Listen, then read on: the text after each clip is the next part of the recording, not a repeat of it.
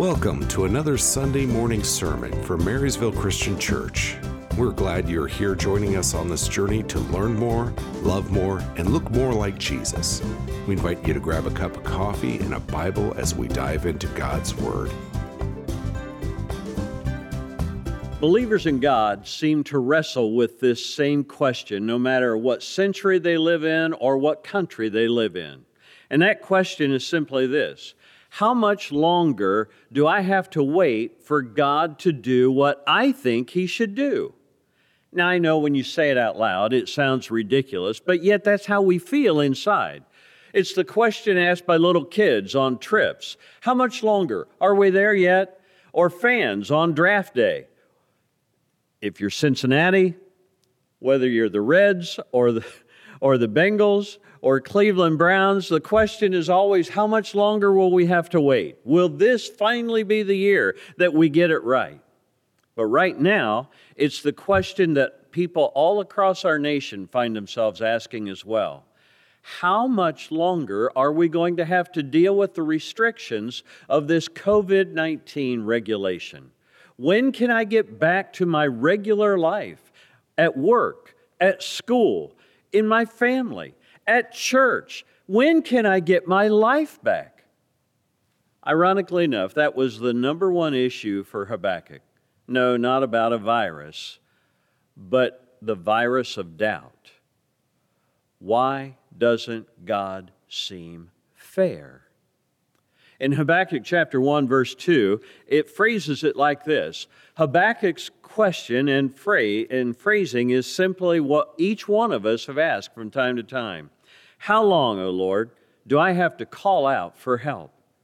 When will you listen to me? I cried to you about the violence, but you did nothing.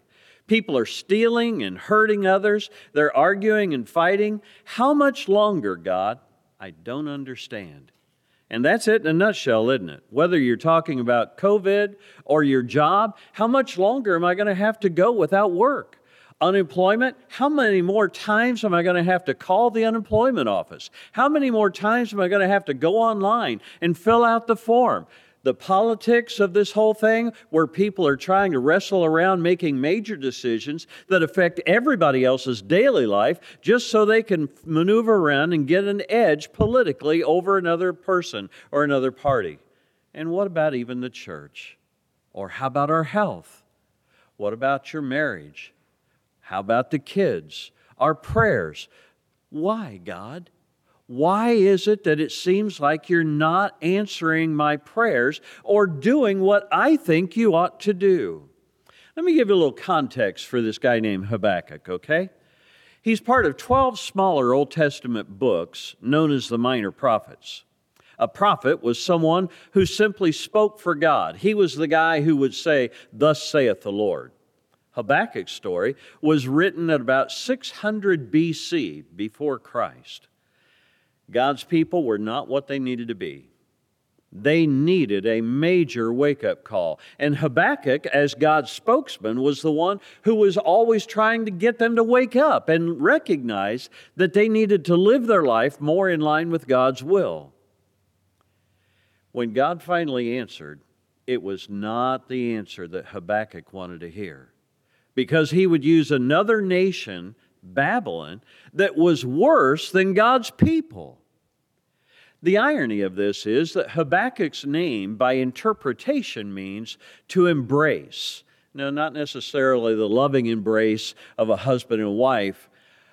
It was more like the wrestling match headlock embrace of a figure four hold or some other kind of submissive hold. It was that wrestling match.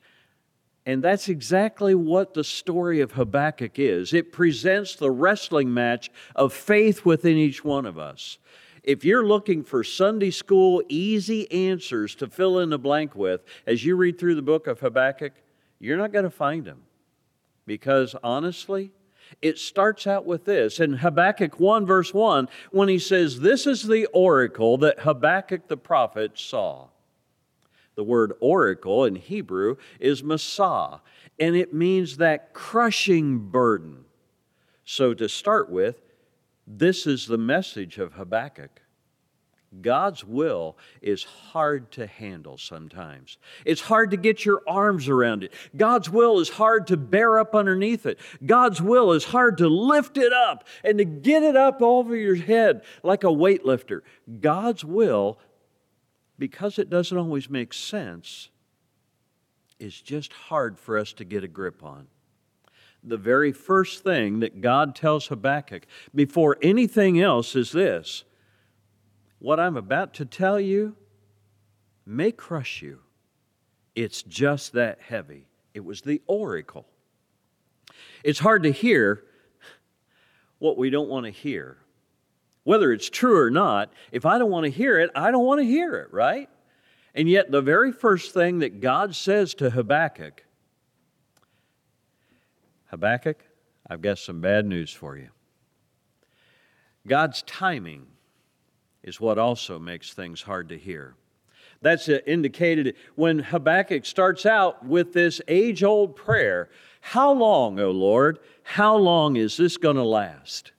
And that's the very question that so many of us find as well. It's not just Habakkuk's burden, but it's our burden as well when we've been trying to do the right thing. We've been trying to live for God. We've been trying to make a difference in the world for Him, and it's just getting heavy to do that. Habakkuk's been doing God's will, and now this is how God rewards him, by giving him an even greater burden to bear? That's hard. How am I supposed to trust God when I don't understand His timing? How am I supposed to trust God when I don't know if I can continue to get a hold of what He wants me to do? If I get my act together, then God should give me what I want, right? We think that's the way it's supposed to work. And yet what I want in my life is not necessarily what God's plan is for me. Not only are things getting better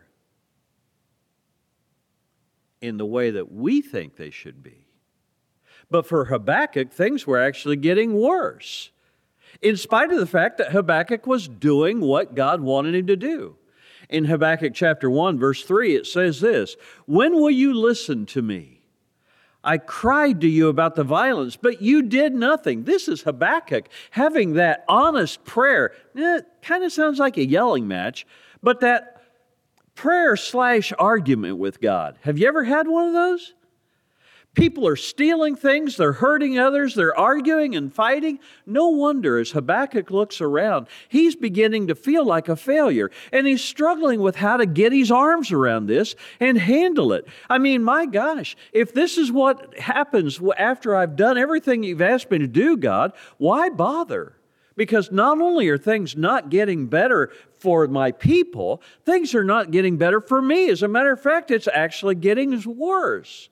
How much longer do I have to wait before You're going to do what I think You should do?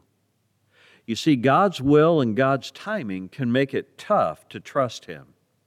A lack of trust is hard to watch. Hear what he says in Habakkuk 1, verse 3 and 4. "Why do you make me look at these terrible things? Your law is powerless, because justice is never carried out. Evil people win their fights against good people.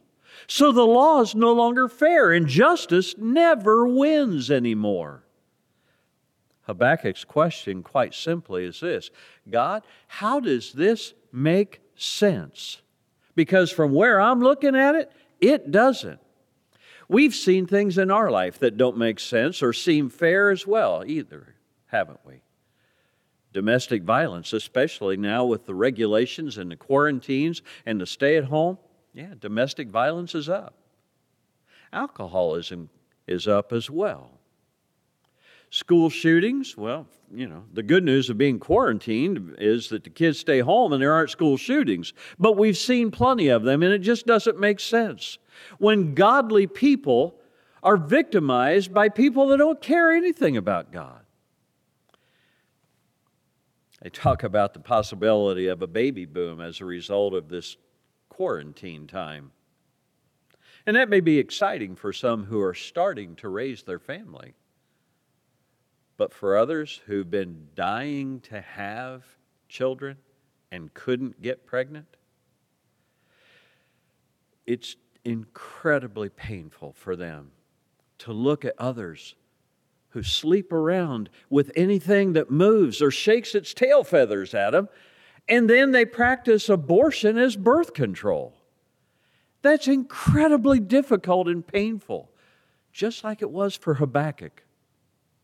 We've seen plenty of drunk driving accidents where the sober one dies and the drunk walks away without a scratch.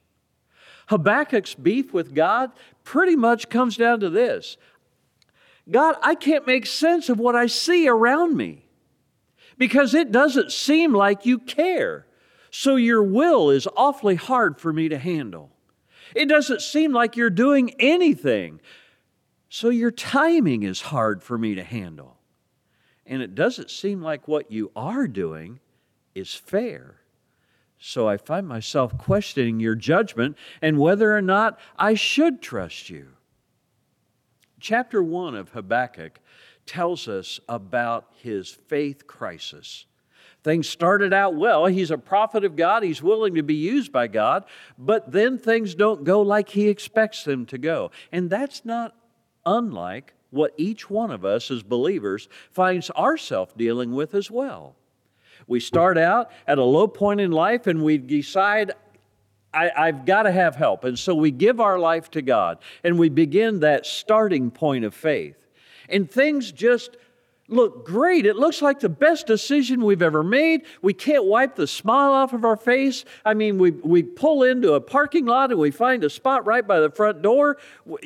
On our way in, we find a dollar bill on the ground outside and nobody claims it. I mean, it's just crazy things. I find every day in my devotional reading, there's a perfect verse that exactly fits right where I'm at. I turn on the radio and my favorite song comes on. I mean, we're just at the spiritual mountaintop for a while. And then the bottom falls out. Oh, it may not drop us immediately, but there's just that slow, steady decline sometimes. All of a sudden, I can't think of anything to pray about. Or what I did think to pray about, nothing has happened. My prayers don't seem to be answered as quickly anymore. The people that I enjoyed being around, all of a sudden, they're no longer around. And the people that encouraged me most, not only are they not around, I may actually hear some things that they said about me that hurt my feelings. And I begin to wonder, God, what happened? And we've hit that spiritual slump after the spiritual high. That's a pivotal moment because it's at that point that we'll either make the turn and continue the climb to spiritual maturity, or else the bottom really will fall out from underneath us and we'll find ourselves right back where we started from at our spiritual starting point, or even lower than we started. A lot of that will revolve around how we deal with our crisis of faith. You see, that's when we wonder most about God's will. When it's a crushing burden to us. We tried to do the right thing and it's not easy anymore. We wait for God's timing, but it doesn't seem like He's meeting my schedule. We worship God for His character, but then we begin to question, how fair is He? When we look around at everything in this world that isn't fair anymore. God's judgment can be hard for us to handle, or what we perceive to be His judgment, when it doesn't make sense to us. God says, hey, you want me to do something, Habakkuk? All right, brace yourself. I'm about to do something, but I'm telling you now, you're not going to like it very well. If you've got your Bible open again, take a look in Habakkuk chapter 5 and the following verses. Look at the other nations, he says. Watch them. You'll be amazed, because I'll do something in your lifetime that you'll never believe. You wouldn't have believed it even if I told you about it ahead of time. And then the shocker for Habakkuk. God says, I'm going to send Babylon. Now, if this weren't an online service and it was a room full of people, I would give you this clue. Every time you hear the word Babylon, you should boo. It's a little weird, though, in an empty room, and it may be as strange and weird sitting around a table watching this, but that's the impression that Habakkuk had of Babylon. That was their reputation. I'm sending the Babylonians, a cruel and violent people. They will march across the world and conquer every other land. They're notorious for their cruelty. They do whatever they want. Their horse soldiers are faster than leopards and more ferocious than wolves at dusk. Like eagles, they swoop in suddenly to devour their prey, or they come all bent on violence. Their hordes advance like the desert wind, sweeping captives ahead of them like sand. No wonder God said, Habakkuk, you're not going to like what I'm about to do. But that's why believers in God continue to wrestle with Habakkuk's question. How much longer do I have to wait before God does what I think He should do? Now that sounds awfully presumptuous now, while we're sitting in quiet of our home, watching this online. But it's that very question that deeply committed believers struggle with. Can I have faith and doubt simultaneously? Is it okay for me to have my questions about God and still pretend or think that I'm pretending or wonder if I'm pretending to be a person of faith? Are you willing to approach God in that kind of total honesty? Or do you just keep up the appearance of faith while secretly growing colder and colder in your commitment to Him and your convictions about His faithfulness? Today's takeaways are this. Keep on trusting God when His will is hard to handle and heavy on your shoulders. Keep on trusting God when His timing is hard to handle because it doesn't match your timing. Keep on trusting God when it seems like everyone else ignores Him and justice is never found. Keep on trusting God when life is not fair because one day He will judge the world in righteousness.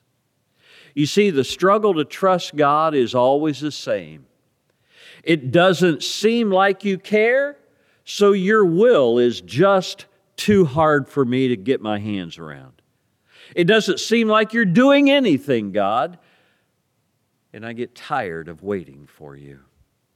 And it doesn't seem like what you are doing is the right thing to do, so we question the judgment of God. You see, learning to walk by faith and not by sight was hard for Habakkuk, and it's hard for us today. It was hard in his culture dealing with the Babylonians, and it's hard for us in our culture dealing with the things that have swept in from foreign lands and upset everything in our country as well. That's why we have to continue to look to Jesus, to learn more about Him, so that we might see how to trust and obey the Father, even when it's not what we want. Nevertheless, your will, not mine, be done, Jesus would say.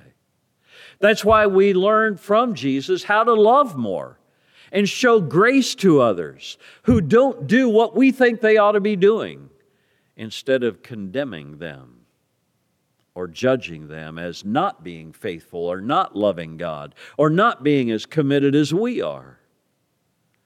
And that's why the challenge is always there for us to change our lives so that we might look more like Jesus in how we live at peace with God.